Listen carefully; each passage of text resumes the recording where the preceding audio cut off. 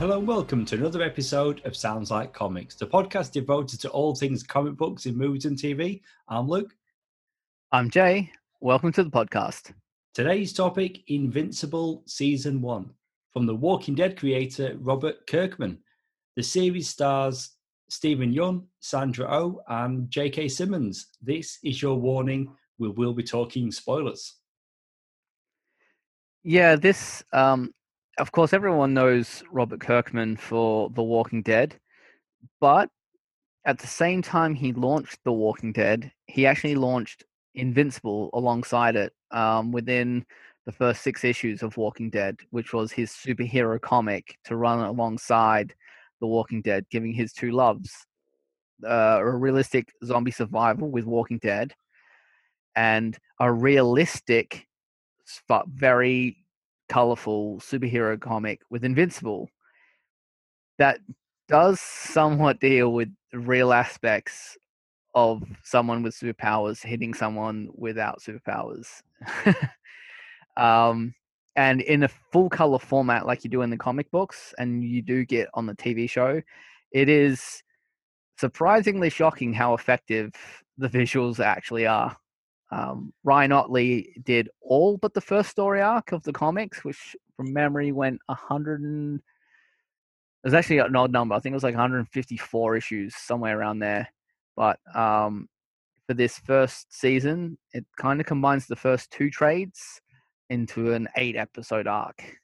But phenomenal. What do you think about it? I mean, first off, that was a lot of information. I mean, I purposely referenced The Walking Dead in the opening there because that is what most people know Robert Kirkman for. There's been other adaptations on TV. Outcast, the Possession comic, I think that went for at least 2 seasons, maybe 3. Yeah.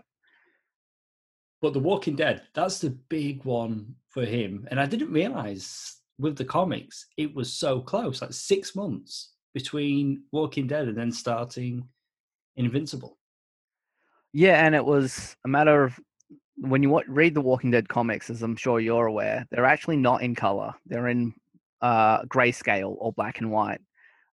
Because when he started doing Walking Dead with Image, the agreement was we produce this many issues, this many copies per issue for the first few issues, and then if we sell through, fine, you make profit, and it comes back to you. But we have to cover our printing costs first before you get any dividends, and then as it expands, if it fails to sell enough issues, you take on the costs from issue 4 onwards that aren't being covered by the sales. That being the case, it's cheaper to print in black and white than it is to print in color. So, as a way to ensure that he got enough copies out, he took the risk on printing in black and white. By issue 3 or 4, he was moving enough issues to move to color, which is how he actually initially presented. I wanted to present it, but by then the tone felt better in black and white, so he never changed it. It never went to color. I think he started doing color versions now, but it was always in black and white, even though it was all designed to be in color, like that, which is why the covers are in full color. Invincible is the other way around. He'd moved out the first story arc of Walking Dead. He'd established he'd started to make money and could afford to pay for Invincible as intended, full color, with the amount of time necessary to get each issue out. And I can't remember, unfortunately, I can't remember the name of the artist who did the first story arc, but Ryan Ottley did from the second story arc, literally until finish. And he's one of the consultants on the show, but it is phenomenal. And that's the big thing is so many people know Walking Dead, but those who know Invincible, it's his best work. You know, working in the comic book store, if someone ever picked up a volume 1 of Invincible, you could bet almost to 100% certainty they'd come back and finish the whole lot, and they'd become obsessive about it, of like, oh my god, I need the next one. When's the next one coming in? How long out before the next trade? They were like, it was like fiends. They just needed the next story hit. That's how good it was. Which is as Walking Dead got longer, you had that less. And as it got towards the end and it actually did finish, it was easy for people to just pick it up in one big lump and just smash through it. But you got to imagine the people who were reading it for 10 years or so. That was a long time, like to follow a comic. So they were very comfortable to wait a story arc or even a year's worth of comics and read 2 story arcs back to back, and then wait a year for Walking Dead. Invincible guys were not that way. They needed it, and they needed it as soon as possible. I can contribute something here. The original artist was Corey Walker. That's it. Yeah. I have picked up the first trade. I purposely held off from reading it until we do this review, so I can only just speak to the show. But I will be reading it as soon as we finish. What I did find is that before Invincible had his own series, which debuted in 2003, it first appeared in a preview as part of Savage Dragon issue 102 in August 2002. Yeah. Yeah. And, Image used to do this a lot back in the day before they found their current very successful business model where, it was a way to tease people. And in fact, you'd even get like a few pages at the back of issues of like, hey, you might want to check this out, as a way to cross promote cheaply, to their already established reading base. But it's amazing how deep under the radar this entire series has run its entire lifespan. And it's so nice. They were talking, I think they might still be kicking about the idea of doing live action films. The reason they went with the animated show for the season 1 is purely on cost. You have your protagonist who flies, has super strength, large, big set pieces, every single episode. The cost on a live action series would be astronomical. The Boys only gets away with it because all of your main protagonists are actually powerless and they're on the street. And then only here and there do you get to see something over the top with someone with superpowers. Whereas, this show is every single episode. But it's phenomenal. It really is. It's interesting to say that because it was originally optioned by Universal Pictures in 2017 as a feature film with Seth Rogen and Evan Goldberg developing, and that's obviously before it was picked up by Amazon for a TV series. I don't know if at that time they were intending on it being live action, but this works well as animated. It does, yeah. And I think that's where the strength of animation really comes in, because it's even easier to adapt straight off a comic book page into animation, because you don't have to make something work in a real life context. You don't have to make the costumes alter to fit a human form. You don't have to alter aliens and monsters to something that you can use either practically or that might look off-putting or out of the realms of realism when you move it into CG. And you can do literal panels out of the comics on an animated show. And I've watched people, animators online, break down the animation on Invincible, and they say like initially it doesn't look as high end as it is because they're using comic book and very simple animation techniques to keep their animation down, because it's a high action paced series. You have to do so many more drawings to do action, and they're finding sneaky ways to make it more effective to make sure it gets out on time. Like when you look at the cityscapes and stuff, they're really highly detailed in all of the drawings. And when a character's just standing there and interacting like in a normal way, it's all well. It's when they have to move with speed and stuff that the animation and the drawings become more simple.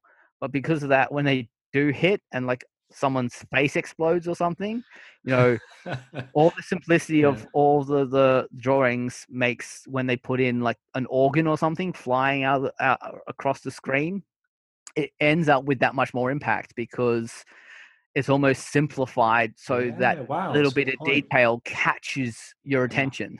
And that and it's happens a super lot. effective. It does happen We a see lot. a lot of body parts flying Yeah. all over the place.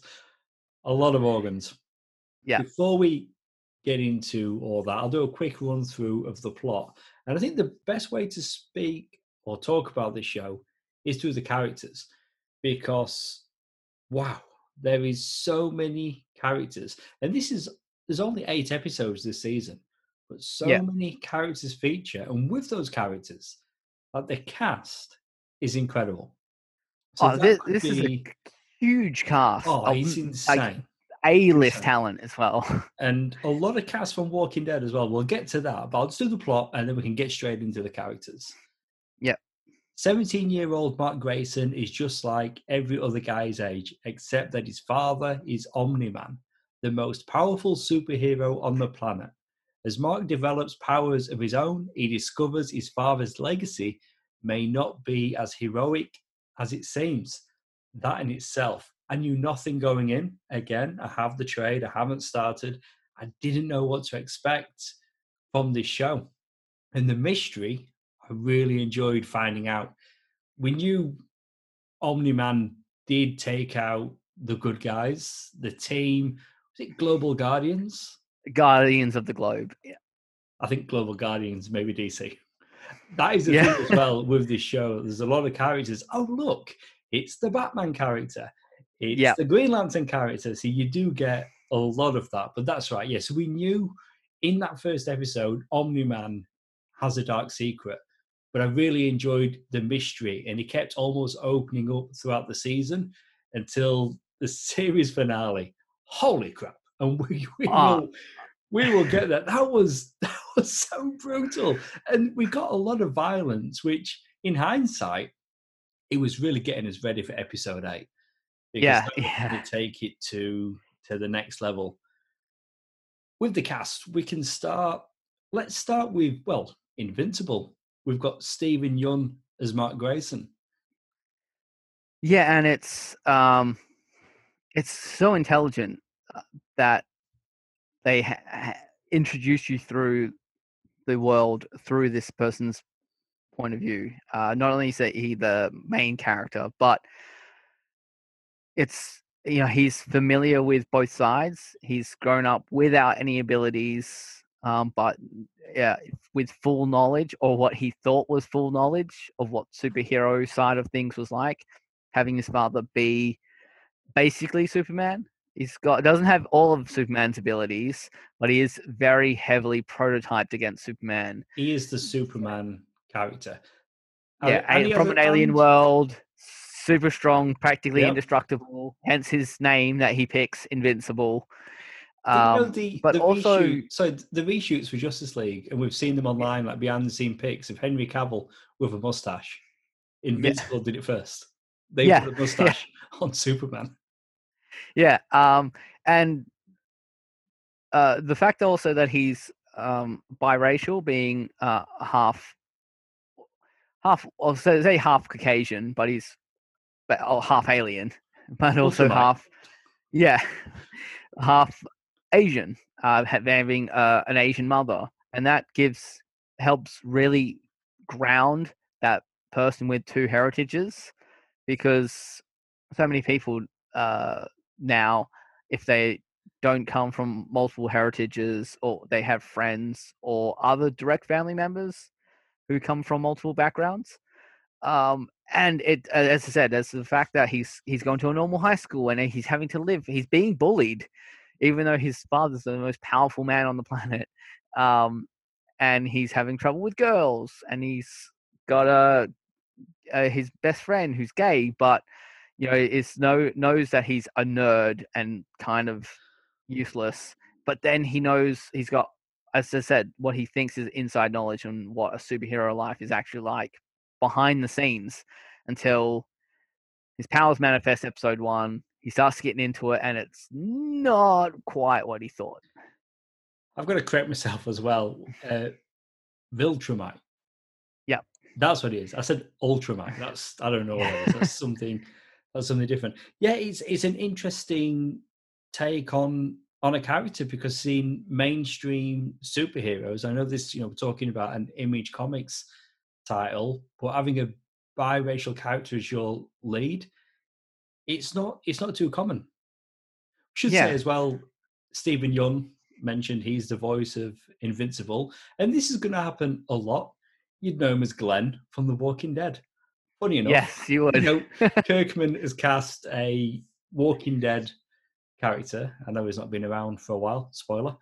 But yeah, Glenn Yeah. is essentially Invincible. And as I'm seeing just visually, I'm looking at him in his costume, and my first thought was, has he got an eye for Image, as in Image Comics? And then I'm like, Invincible. That makes more sense.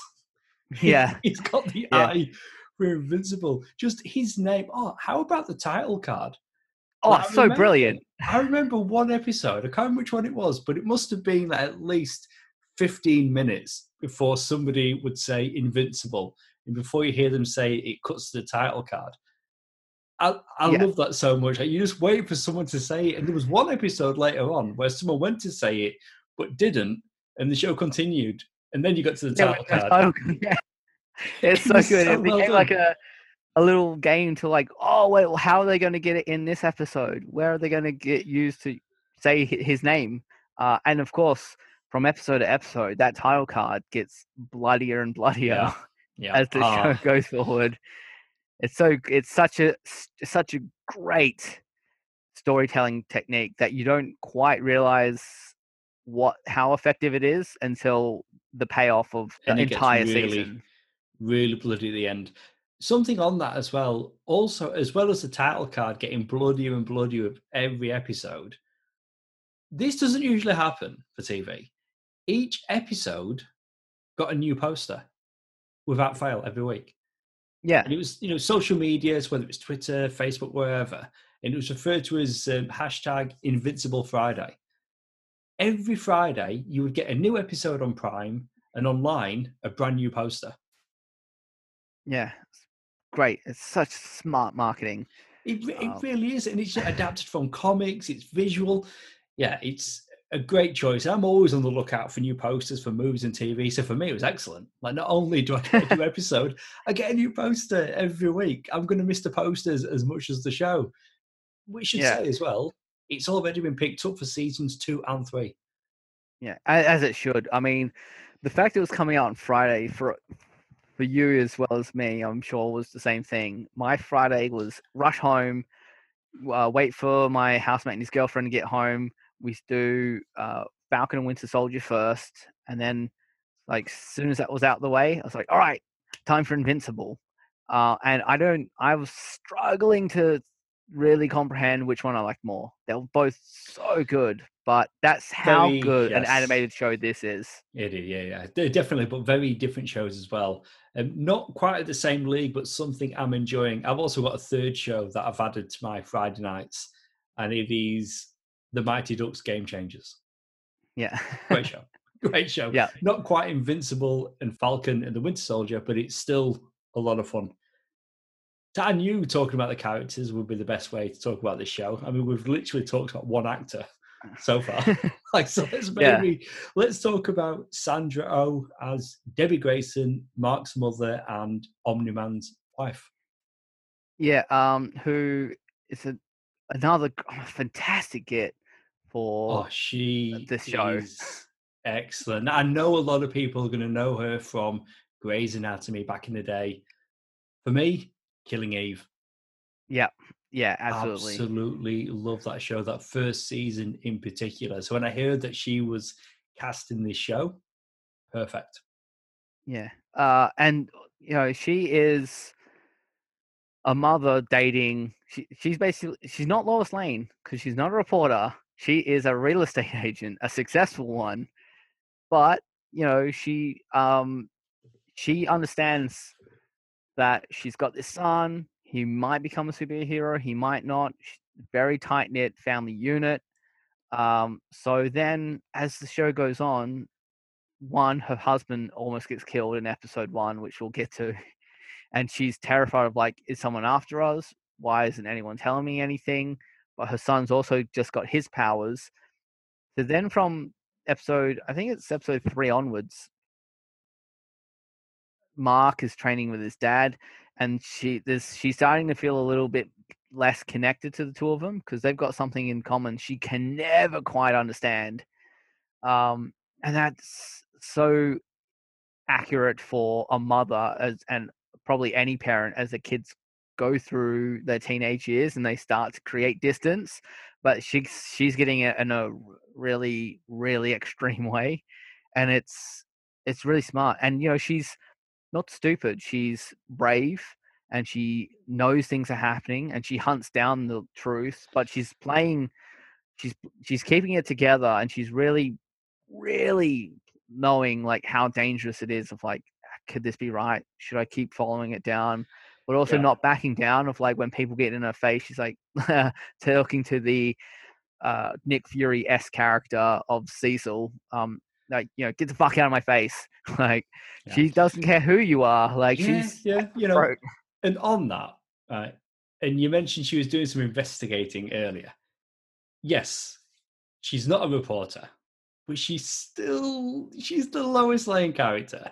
She's doing a little bit of investigating. She's checking out CCTV. She's found the blooded costume.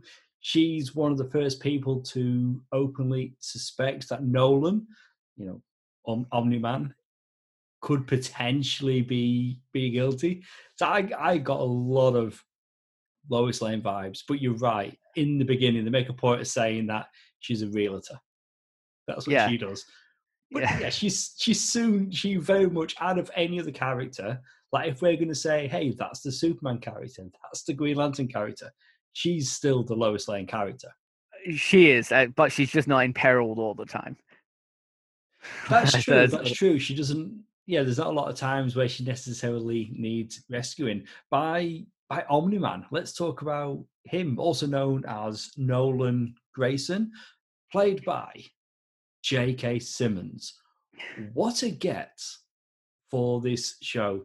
The genius of casting J.K. Simmons in this part, because we've had in animation older superheroes before. An example would be Batman Beyond. We've got old man Bruce Wayne. Yeah.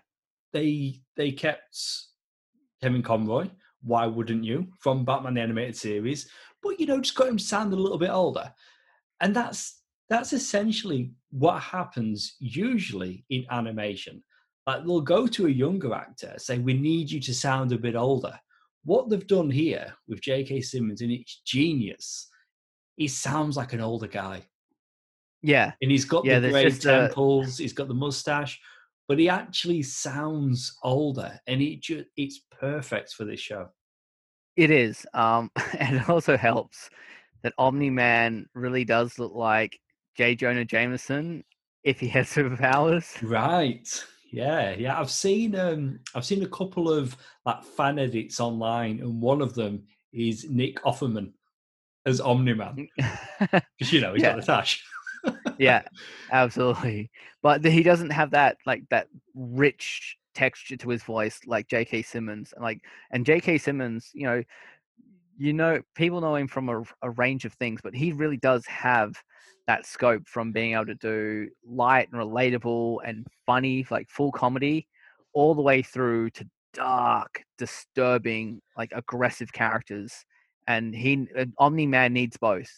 He needs to be like relatable and lighthearted, someone that you can look up to, but also someone you can be terrified of, because when he puts his game face on, he is truly terrifying. And you get it right at the end of episode 1, which is like a slap in the face of like, what the hell just happened at the end of an episode? Right. And then you get these little bits of him throughout the season just being like cold, and you're like, what? He's at some point he's gonna lighten up and he's gonna step in, or oh no, he's just being a disciplinarian or a teacher, and he's gonna like soften up, and he never does. No. And when you get into that final episode, it all sort of like lines up in your brain, and it's so good. It's so well done. It's so good. Yeah. Background on the character: so he was born on Viltrum to a superpowered alien race. His parents died in his youth before Nolan aided the Viltrumite Empire's intergalactic expansion over several thousand years. And that's the thing with his character.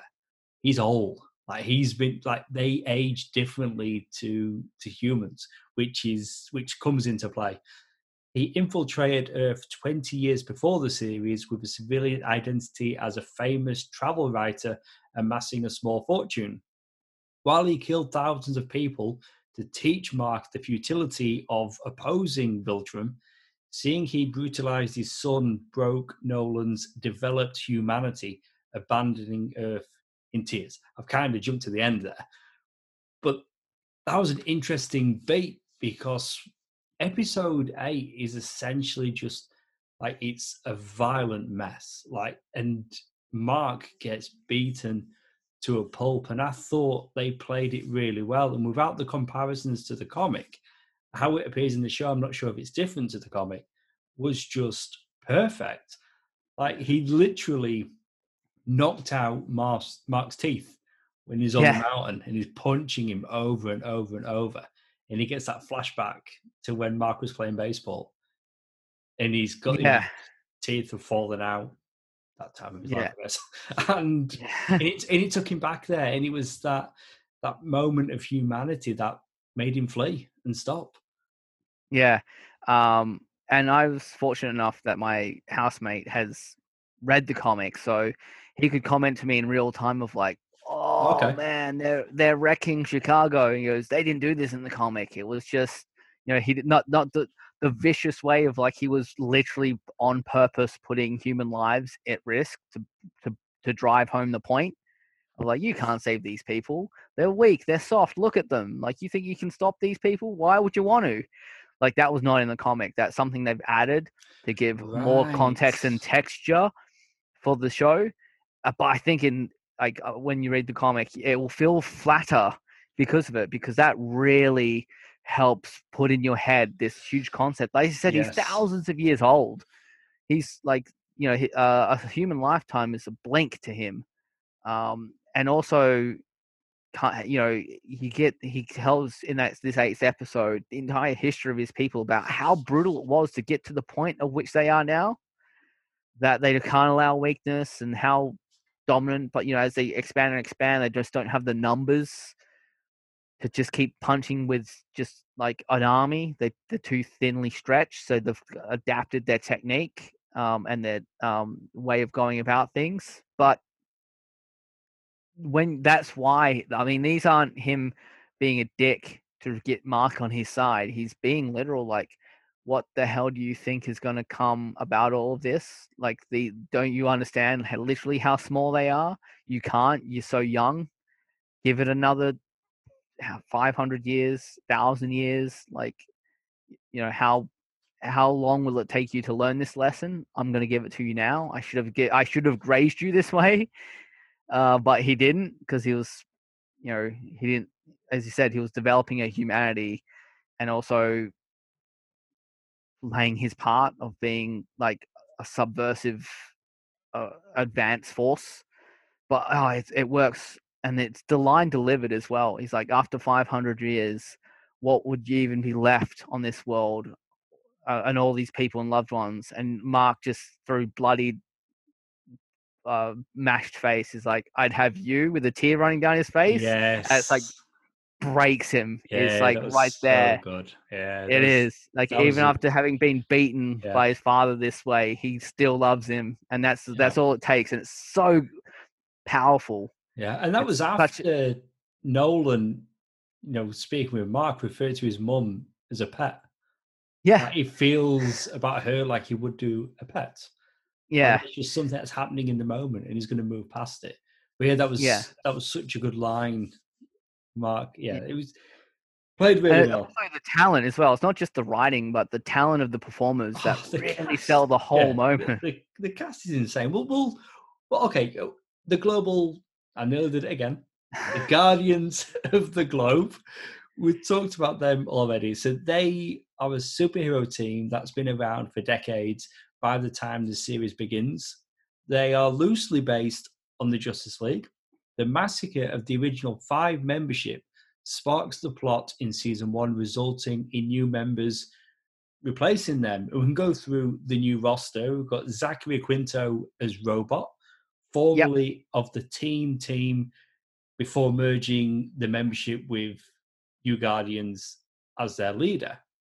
But then we find out there's a lot more going on with Robot than we realized. In reality, is a drone extension of the original Rudolph Connors from his survival tank before having the Mauler twins create a new body with Rexplode's DNA. And then he's a boy. He was this creature in a tank, and there's a lot going on with this character. Yeah, he's a 30-year-old man, but he was born with a defect, but like an enormous intelligence, and was happy living as basically a robot through these drones until he meets the other member of the team, Monster Girl, who has a similar reflection of she's actually 24 years old, and she started out as Monster Woman, but because she basically hulks out, but it's a curse where she turns into this big monster lady thing. It constantly de-ages her every time she transforms. So now she appears like a 14-year-old girl, 12. even though she's 12. So she's literally in throughout the episode. She's halved in age. So Robot or Rudolph or whatever we're calling him now, Rudy, he's now going to try and do for her what he's done for himself. Monster Girl, like when she's in the girl form, she's voiced by Grey Griffin. Yeah. She's Daphne in the Scooby-Doo movies and animated series. She has been for a while. Yeah, and Selena Kyle, Catwoman. Yeah, there you go. I was going to say, she's one of those actresses, voice actors, that is just everywhere. She also voices Shrinking Ray, who is a size manipulating superhero. She's also selected to join the New Guardians roster. So she's the girl version, Amanda. But then when it's Monster Girl, it's Kevin Michael Richardson. And he does a few other characters as well. Okay, Robot. We're talking about Robot. Ross Marquand. I stopped watching Walking Dead. Can you remember who plays in Walking Dead? No. He came in later on. I think his boyfriend died, but then he stayed on with the main team. Okay. He's known for being an impersonator. Like he can do celebrity voices, and he was actually the voice of Red Skull in Endgame. Oh wow! Because Hugo Weaving didn't come back, but he's a guy that is all over the show. Ross Marquand, like he pops up in so many different roles, supporting characters, additional voices. He's makes all sense. over the place. This roster is packed with characters, and you can't hire someone new for everyone, especially if you're going to be using talented voice actors. Like, there's the reason why their voice actors are constantly in work. It's because it's not just their voice; it's the voices they can do. Like a lot of on this show, as well as a DC animated show or a Disney animated series or a Marvel animated series. Generally speaking, most of the cast is doing at least 3 or 4 characters. Yeah, that's right. But we do have somebody here that I don't think has done animation before, at least not on this scale. Gillian Jacobs as Atom Eve. Yeah. For me, I know her from Community. So even hearing her voice in this, it's hard not to just think internally, shut up, Britta. Like the go-to line on Community. But I'm honestly, like, because I'd only heard the character's name said in the show, it wasn't until doing prep for this that I got to find that her name is actually Atom Eve. I thought it was Adam Eve, which I thought was odd for a superhero name. But she's got like the female male symbol on a costume. I guess now the male symbol's maybe crossed out. I can't really remember now. But I was thinking her character was named Adam Eve because she's got the power to create. Yeah. And her identity at school goes by Eve as well. But when you see her interact with the parents, her name's Sarah. So I was like, who are you? I thought it You're was not even Samantha. Is it not? Samantha. Sorry, yeah. So You're right, Samantha yeah. Eve Wilkins, but then Yeah. when she's a superhero, she's Atom Eve. Yeah.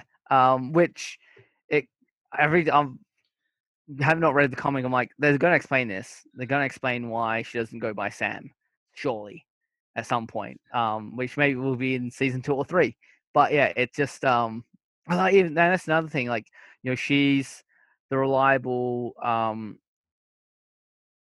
direct peer for Mark to be like, hey, not only do you go to my school, but you know the superhero life, and they can go back and forth over problems they're having, and she's such a great character to have. Way more powerful than she seems because, as you said, she's basically like Firestorm. She can just alter the atoms of anything to There you create what she go. needs. Yeah, that's who she is.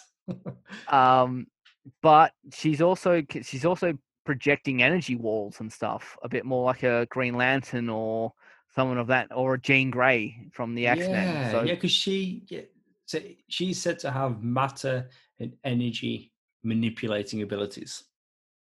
So she could do almost everything. Like she's changing her clothes, the environment. She's making herself coffee. Like she's using her powers for a lot. But you're right, she's the shoulder for Mark to lean on when he needs it. yeah, and at the final episode, they're like, well, since you already know about Mark, you should probably know that, like, I'm Adam Eve. And they're like, oh, yeah, you're the one who can replicate yourself. No, that's somebody else. That's a different. Yeah, it's like, how do you not recognize the red hair and green eyes? It's so obvious. I did read that one of the changes made while transitioning from comic to series was they made Atom Eve's breasts smaller. Makes sense. It makes sense. It's a good choice. In the comics, she is, again, more voluptuous. It comes after a time when she had to rebuild her body. And she must have thought, why not? Yeah, well, I'm at it. Let's go bigger. Yeah, immediate influence and that kind of stuff, which there's is apparently a very real thing. a story point in the comics why she's suddenly got bigger breasts. For this show, you don't need it. The designs across the board, like the animation, you talk to the quality of the action sequences, but the design in general, like it's such a clean looking show and it's bright.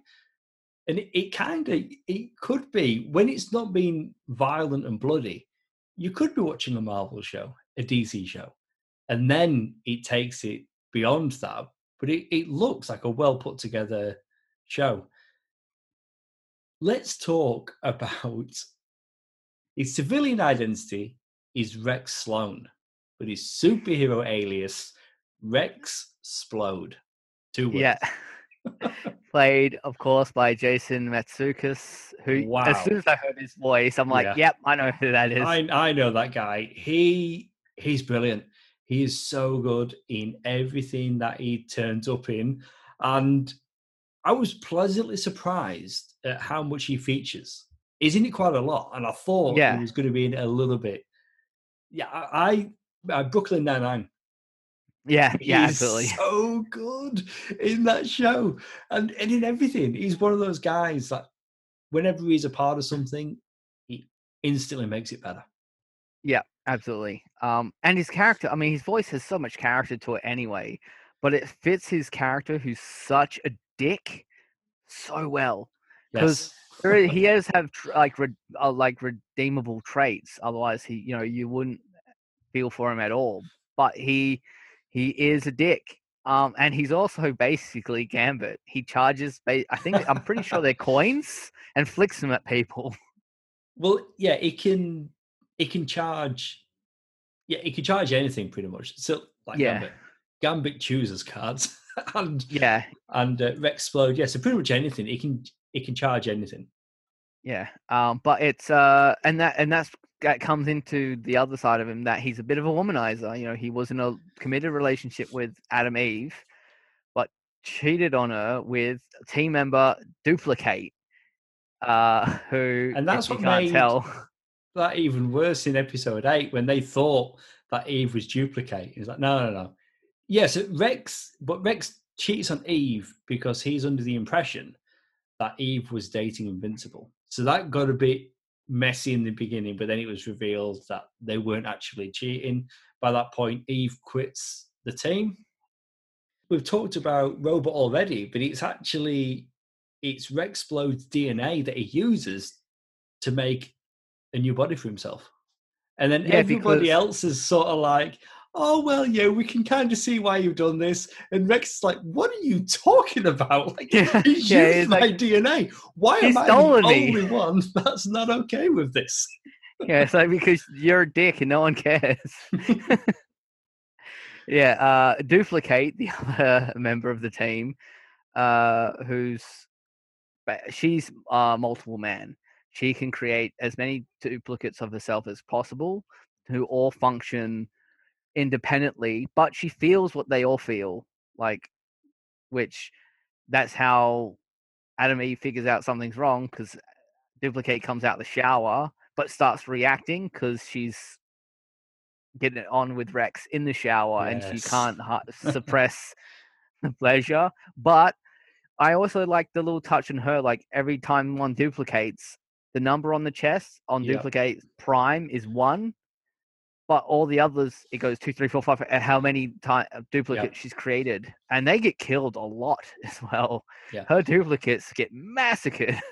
So, whenever you see one, that's the Prime K. That's the main duplicate girl. Well, that's the main duplicate. That's her name. Because that's right. Because Duplicate Girl is a member of the Legion of Superheroes. Yeah. And she's voiced by Melise, who I looked up. I do recognize her from a bunch of other shows. She was Melise Tao, but she's going by a single name. Doesn't get a lot to do. She's one of the few characters on the show they don't give quite as much focus or anything on. Unlike the other member of the final member of the team, Black Samson, played by Carey Payton, who had superpowers. Something happened, he's lost them, and then starts using a suit to compensate. And he's the one with the experience. He's the best member of the team that robots signed for the new Guardians of the Globe. And he's got like a chip on his shoulder, but he's also got, as I said, experience. He's got probably the best hand-to-hand combat of all of them, and should be de facto team leader. Let's be honest, given his experience. He's the only original Guardian, isn't he? Because everybody else have graduated from the team. Yeah. And it's really interesting, like the fact that it makes the universe a bit more lived out or lived in because he already has this huge backstory of us. He has powers, and then by the time we meet him, he hasn't had them, and he's been off the Guardians of the Globe team for a while because of this, because he has to rely on a suit to fight crime. But over the course of the show, he gets the absolute crap beaten out of him, like the rest of the team. Yeah. And his powers come back. It's like, hey, awesome. But yeah, that ages the world in a way that it's smart because it doesn't feel like, oh, I just happened to start the show when all of this stuff is happening. It's like, no, there's a bunch of stuff that's happened a long time before we step into the picture of the. Yeah, I do like that. It's very lived in. There's a long history to this world that we're being introduced to. This actor, though, Carey Payton, Cyborg in Teen Titans, Aqualad in Young Justice, and a Walking Dead connection. He is Ezekiel with the Tigers in The Walking Dead. We could talk about the original members because they're pretty much all voiced by actors that have starred in The Walking Dead. Yeah. This is very much a Robert Kirkman show. And interestingly, I noticed he actually wrote episode 8. That was all him. That's cool. That's really cool. He wrote that episode. Okay, we have Lauren Cohen as Holly, War Woman. She's a powerful warrior and co-benefactor of the Guardians. She's loosely based on Wonder Woman. Yeah. So, if you see a picture of her, if you watch episode 1, it's not subtle. And remind me, it's been so long since I've seen Walking Dead. I can't remember of her character, but I know she's a fan favorite. Who does she play in Walking Dead? Oh, she's pretty sure she's way back in like the first few seasons. Fan favorite of the comics, maybe not so much for the show. I thought she's a character that lots of people liked. And then Zack Snyder cast her as Martha Wayne in the opening of Batman v Superman. I keep thinking Annie. I know it's not that. But she was the daughter of the guy with the beard on the farm of season 2. Honestly, I'm so far out of Walking Dead. Maggie, that's it. There you go. So if you're unfamiliar with Lauren Cohen's name, she's Maggie from The Walking Dead. We've got Sonequa Martin Green as Alana, also known as Green Ghost, a superhero in a green full body encasing with ghost-like powers. Of course, she is a loose pastiche of Green Lantern. The character was gender swapped from the comics to the series, but this is not a character that sticks around for too long. And of course, Sonequa Martin Green, also Michael Burnham on Star Trek Discovery. That's it. That's our go-to, isn't it? Yeah. Not Walking Dead. Star Trek Discovery. We've got Chad Coleman as Martian Man, a shape-shifting exiled Martian hero. His origin and power set, I'm going to say loosely inspired, but it's Martian Manhunter. Yeah, he's just not green. Like he couldn't be any more Martian Manhunter. Yeah, my approach was going to be, here are the original members. They're loosely based on, they're pretty much the characters, especially that one.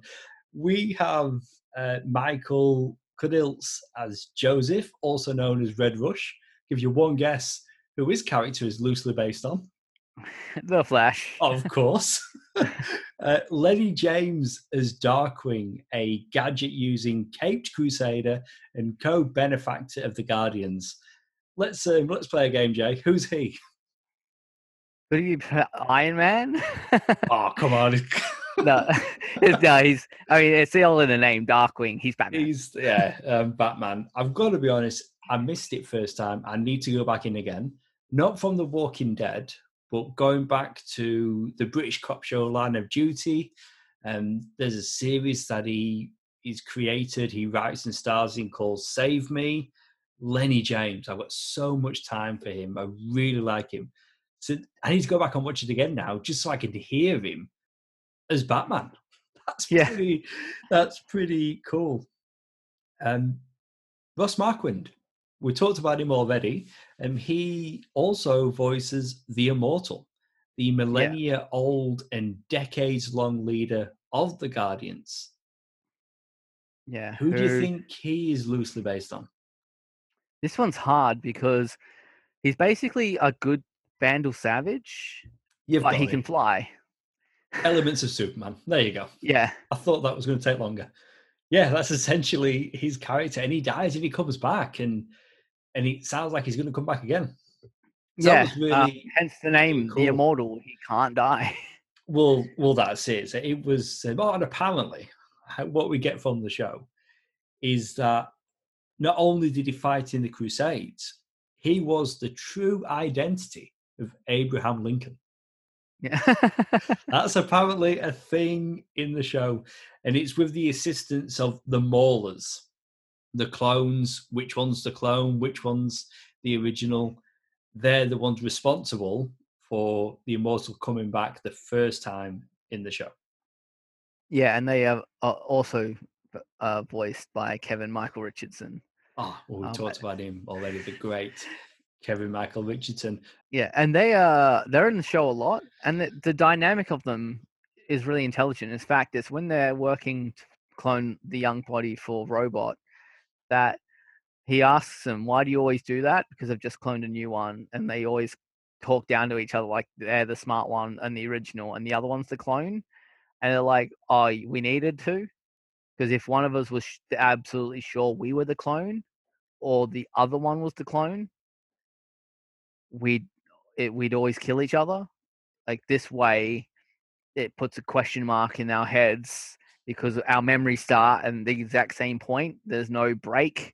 It's the only way to keep it even and not be so Yes. precious about who they are and who the other one is, because they really can't quite remember who's who. It's Yeah, so it's such an it adds so much more depth to the two of yeah, them. it's a great dynamic. One more, well, I'm going to say one more character for Markwind. That's not true because he's going to pop up again, but he also voices Acrius or Acrus, Yeah, a hydrokinetic fishman from the undersea nation of Atlantis. One guess, who's he? Who's he a pastiche yeah, of? yeah. Clearly, Aquaman. Except they give him a whole body of a fish and the legs and arms of a man, rather than just a man who swims underwater. It's a different approach. Yeah, Okay, yeah. we've got the Reverse global. merman. We've got the Global Defense Agency. The GDA coordinates superhero responses globally and utilizes advanced technology in expediting their recovery or resuscitation after death. And they are led by Cecil Stedman. He's the director, and he is voiced by Walton Goggins. Yeah, and Love he's this great. guy. Love this He's guy. so Going good. back to The Shield, he was great in Sons of Anarchy, Ant-Man and the Wasp. He's Yeah, in that. yeah. He pops up in so many things as well. Like Walton Goggins is really like he's been everywhere in TV and films like the last probably 15 years. I like yeah, he's that face, and to him being so synonymous with so many shows and films I've watched, like Tomb Raider. I'm pretty sure he was the main villain as well. Oh, He yes, played good. the new one with Alicia Vikander. Yeah. Yeah. But yeah, he really is Nick Fury, uh, in every sense of the word. He's Yeah, always he is. playing multiple agendas. He is very comfortable in the dark and making questionable moral decisions or immoral decisions. It doesn't matter one way or another. Um, he's great and he has all the tricks of the trade, but really fascinating character. And Walton Goggins is so good. Oh, Like he really is. He really is. The last film I watched him in was Fat Man. You know, the film where Mel Gibson plays Santa Claus? yeah, And Goggins is a hitman. But yeah, he is so good. He's got such a distinctive voice. If you know him, you know he's voicing this character. And you're right, he is essentially the Nick Fury type. And when Nolan starts to go against the GDA, he's the one that's essentially deploying all the countermeasures. He has the confrontation where he's teleporting. Yeah, he's really good in this. We're getting good Goggins here. yeah. And he does have a Coulson of his own. The character, I'm pretty sure it's Donald Ferguson, played by Chris what Diamantopoulos. Well done. I Um, thought I was going to have to tackle that name. you know, he's done so much animation, but he played an eccentric rich guy in Silicon Valley in the later seasons. yeah, he was So great. good in that, so good in that. But I often see him pop up in animation, and yeah, like he is essentially the Coulson character here. Yeah. And he, spoilers, he does not survive the season. No. When Nolan eventually finds out that the GDA was spying on his home, he kills him violently. He grabs his spine, like Yeah. it's pretty brutal, and then he rains hell down upon himself to Yeah. hopefully try and slow Nolan down. Doesn't take. No. Not even, not at all. Yeah, and which is something I love about whenever you see things deployed against Nolan. The first episode you see him take out the Guardians of the Globe solo, and it takes a beating on him because he's taking on it's like 7 or 8 superpowered beings all at once, and each one requires a specific response. But like the red drake, like he's pummeling his chest as he's squishing his head Yeah. to pop it. But he's taking a beating in those few seconds it takes him to close his hands. The Immortals probably on par in terms of strength, but he gets his head just hand sliced off. But he takes a few hits from him in the meantime. The Green Lantern girl can phase, and he finds a way to make her go solid, so he can put his hand through her face. And the Wonder Woman character just snaps the neck, but he takes a beating through them all in this initial attack. But everyone else, it's shooting spitballs at a media. It like it's you completely used. I mean, there's so many brutal deaths in this. A lot, and especially like we said in episode 8, we've got the coalition of planets. We get one character, but we hear of the coalition as being a big presence, and I'm sure we're going to get to them in upcoming seasons. But the only character we meet is Alan the alien, voiced by Seth Rogen, and you didn't even need to be told that.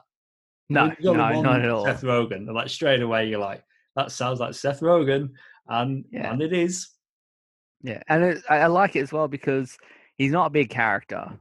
So, and with Seth Rogen being one of the people behind the show, he could have easily given himself a much media role, and you couldn't really blame him. But he wisely chooses a character that his voice is probably perfect for, because he is coming to Earth all the time. They don't know why. They think he's like an attacker, but not. Omni-Man's been the one who's been stopping him every single time. And then when he finally fights Invincible, he realizes he's got the name of the planet wrong. He's supposed to be checking in on. He's supposed to be after Warth, not Earth. And and it's that kind of deal of like, oh, dude, man, I'm so sorry. And they just sit down and have like a conversation on the moon. And he's great. And as I said, Seth Rogen's voice like fits him to a T. Not just the animation style, but kind of his personality of like, he seems like this like strong threat, but he's just doing his job. It's like, you asked me to come and like check you guys out, see if you were ready, and like by attacking you, like you got to be able to defend yourself. It's like, oh man, I'm gonna get busted. Don't tell anyone I've been doing this. And it's interesting, isn't it? Because it is pretty much played for laughs when we first meet the character, but then in episode 8, it gets a lot more serious. Yeah. And he reveals that Viltrum conquered his homeworld and destroyed it after a rebellion, forcing his people to adopt breeding camps to keep them from extinction. It goes into a much darker place. And that's when he says to Mark that Viltrum don't give up. Like they're going to come for you. And it's like, and this is like the season 1 finale, and it's like already you're getting teased all these big things. And on that gag as well, where Alan the alien is like, so what are you going to do? And then Mark's like taking a moment, and you cut into all the bad things that are happening all over the earth. And then he's like, graduate. Graduate high school. Yeah. You think it's actually done a cutaway, but these are just everyone else doing their preparations for various things. And then he cuts back to him. He's like, he's going to finish high school. And he's, what the hell's high school? But it's like, it's so subversive humor they slip into the show works really well. It really does. Okay, we've got so many more characters to get to, so we'll work our way through them. We'll do the villains, and then we're going to have other characters that appear. So we'll be talking about people like Zazie Beetz as Amber. I think we touched on her already, the girlfriend of Mark. But let's go through the villains, and we have talked about some already. And you've said his name already. Let's get it one more time from you, Jay, who's playing Donald Ferguson. Oh, yeah. Chris Diamantopoulos. Thank you very much. He's also voicing Doc Seismic, an earthquake-generating mad scientist. So many heroes, villains, supporting characters, and that's why we've got so many characters and so many cast members to talk about. It's really quite impressive, like the quality of this show. Once again, we've got Ross Marquand, this time as Biplane, a flight suit-wearing villain who fights the Immortal before getting tossed into space. Yeah. We And don't later see him on, again. Mark flies to Mars, and you can see his like corpse still orbiting We do the see him again. planet. We see the corpse. Let's have a look. Marquand also voices Kursk, an electrokinetic villain. He's defeated by Red Rush and later one of Machine Head's hired villains. That might be all for Ross Marquand, but I've lost track about how many times we've mentioned him and the characters that he's played. This, I think, was a great get for the show. Mahershala Ali as Titan, Yeah. a criminal enforcer who manifests a regenerative stone skin armor at will. Straight away, you're thinking, well, this is clearly the Luke Cage character. If you cast your mind back to season 1 of that Netflix show, Ali was in it as the bad guy. He was Cotton. Yeah. Whereas now he's pretty much playing Luke Cage. Only he's a bad guy. But then that Netflix show, what was it, season 2? That's where it left us. Yeah, this is Luke almost Cage like what taking happened. over a criminal empire. Yeah, absolutely. And not only does his powers work really intelligently, because it does break off and he has to like take time to regenerate it, which is why he's the first person like Invincible fights, because he's got to like be careful of his strength, because if he punches him too hard, he will put his hand right through him. So he's like using him as kind of like a punching bag of like, how hard do I have to hit one of these people? But when he comes back in, I think it's episode 5, and he asks for Mark's help because he was just working off a debt for Machine Head. After he's worked it off, Machine Head's like, yeah, you're way too useful. I can't let you go. So he goes to Invincible to like, here's a bad guy that isn't getting looked at. You need to take him out. And that episode, Omni-Man tells his son, I'm not going to help you. Like, you're going to find out it's a terrible idea. The end of the episode ends. The Guardians get their asses handed to them. Mark gets beaten horrifically.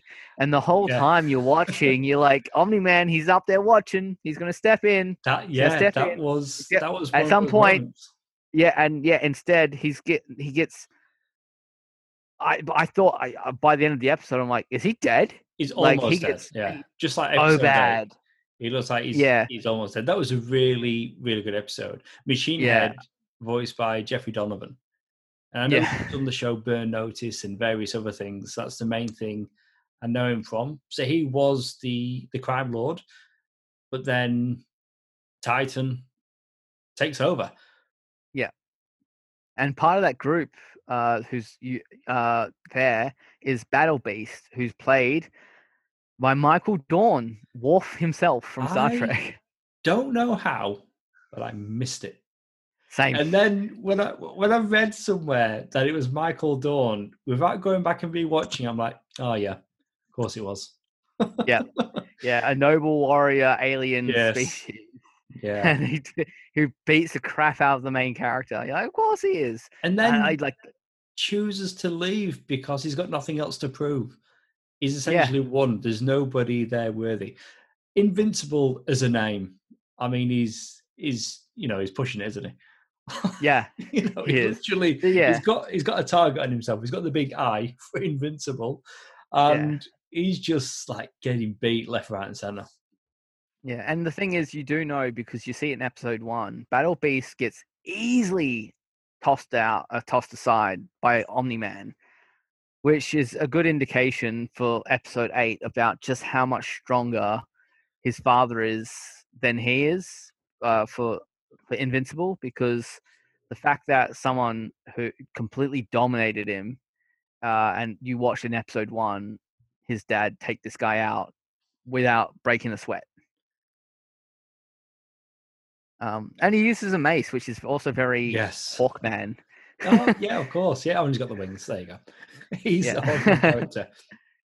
Ezra Miller is in this show. He's currently the Flash on the big screen.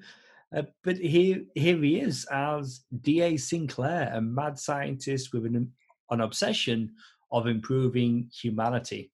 He abducts fellow students to turn them into cyborgs, and he's horrific, awful. You know Yeah. what he's doing. And you mentioned Mark's best friend before, so we've got Andrew Reynolds as William Clockwell, who later finds out, or Invincible, Mark reveals himself, hey, I'm invincible, I'm a superhero. But you've got the episode at the campus, and William has got a crush on that guy. He's taken and transformed or turned into one of those cyborgs. Yeah, and his crush is Steve, voiced by John Hamm. Oh, that's right. Yes. You're like, okay, like John Hamm just pops in because why not?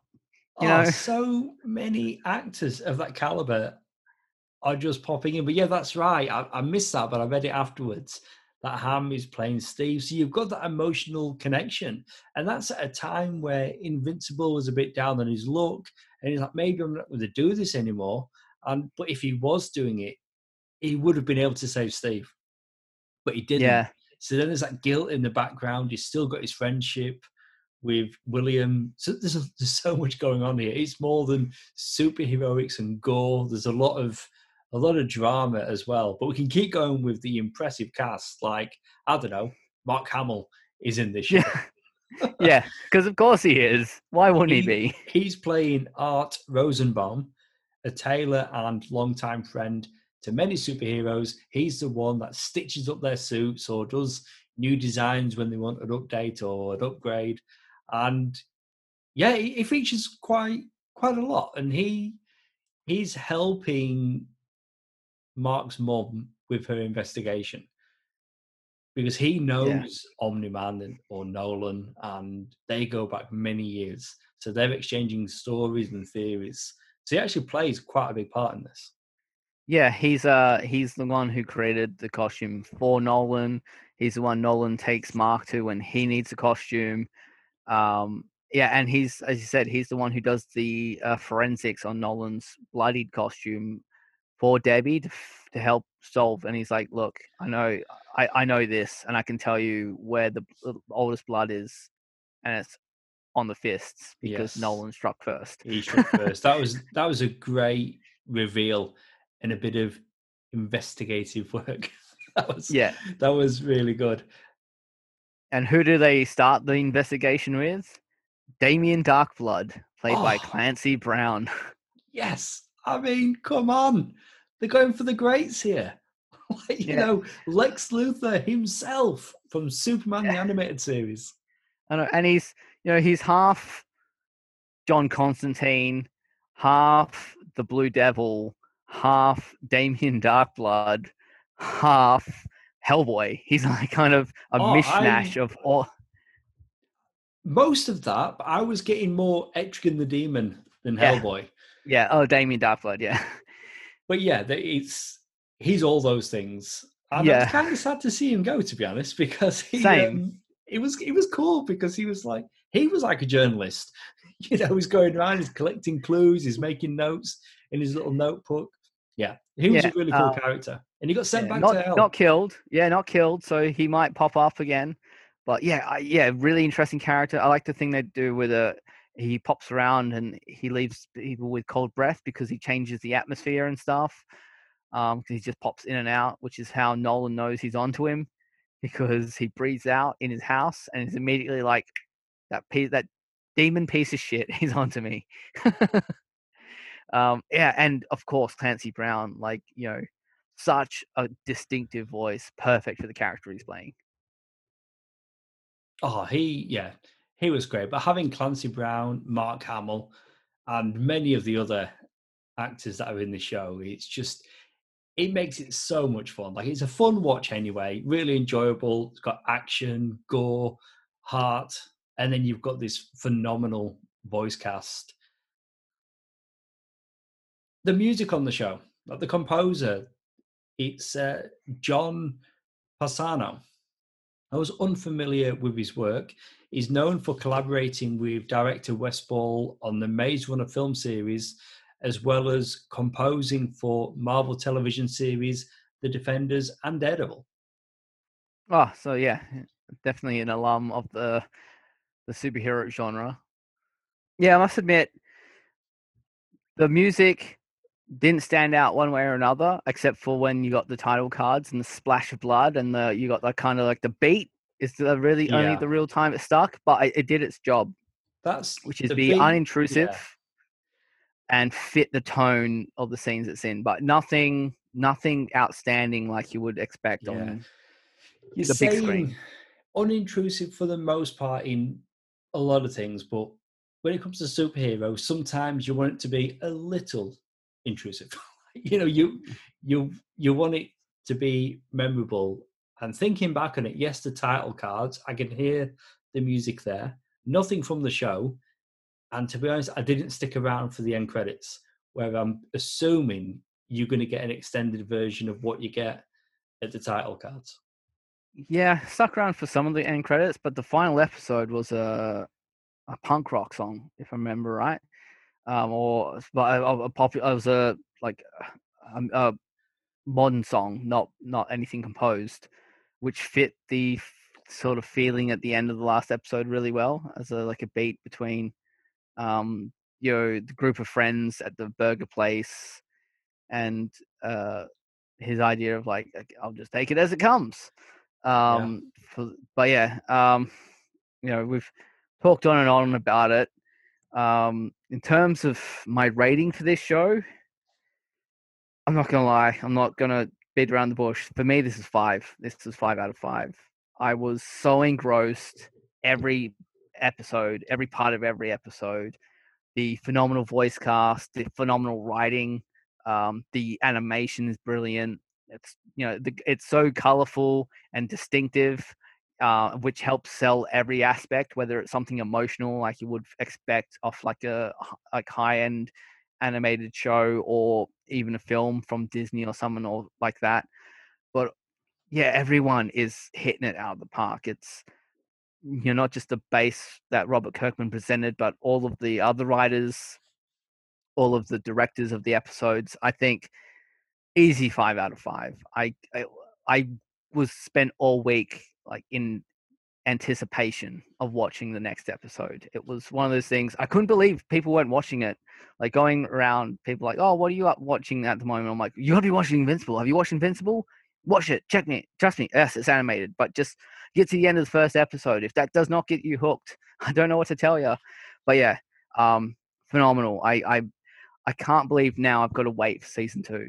It's going to be painful. I'm going to have some serious itch. But then after series 2, we get series 3 already confirmed. We'll just talk about the music there. But that aside, I'm also going to come in at a 5. Like I loved every minute of this, and it really was appointment television. It's Friday, new Invincible. Yeah, and it was yeah, so absolutely. good having it to look forward to. And again, like I got so many episodes in, and I went and bought the trade.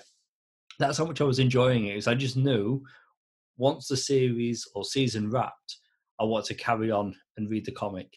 It's all the things that we mentioned. It is such a well put together show, and the runtime as well. So most episodes sat around 40-45 minutes. Yeah, Perfect runtime for a show like this, and never got bored. Thrilled, and there's just so much going on. I did enjoy the mystery of why Omni-Man did what he did. Uh, the reveal paid off, and it is a lot of fun. But like yourself, though, I know so many people that have just not even started watching it, and these are people that love the MCU. They're a fan of superhero adaptations, but this, for some reason, isn't watched by everybody. But hopefully, that changes because there is so much to enjoy here, and you've not got the safety net of DC and Marvel. Like the violence, like a character, like they might not stick around. They may be murdered. That's not going to happen in an Avengers cartoon, in a Justice League cartoon. So there's real stakes here, and it really is an adult superhero animated series. It's a lot of fun, and yeah, I agree with you completely. 5 out of 5. yeah. Well, that's it for our episode all about Invincible Season 1. If you want to contact us about this episode or request a topic for an upcoming show, you can find us on Facebook as Sounds Like Comics Podcast. As always, thank you for tuning in. We'll see you next time.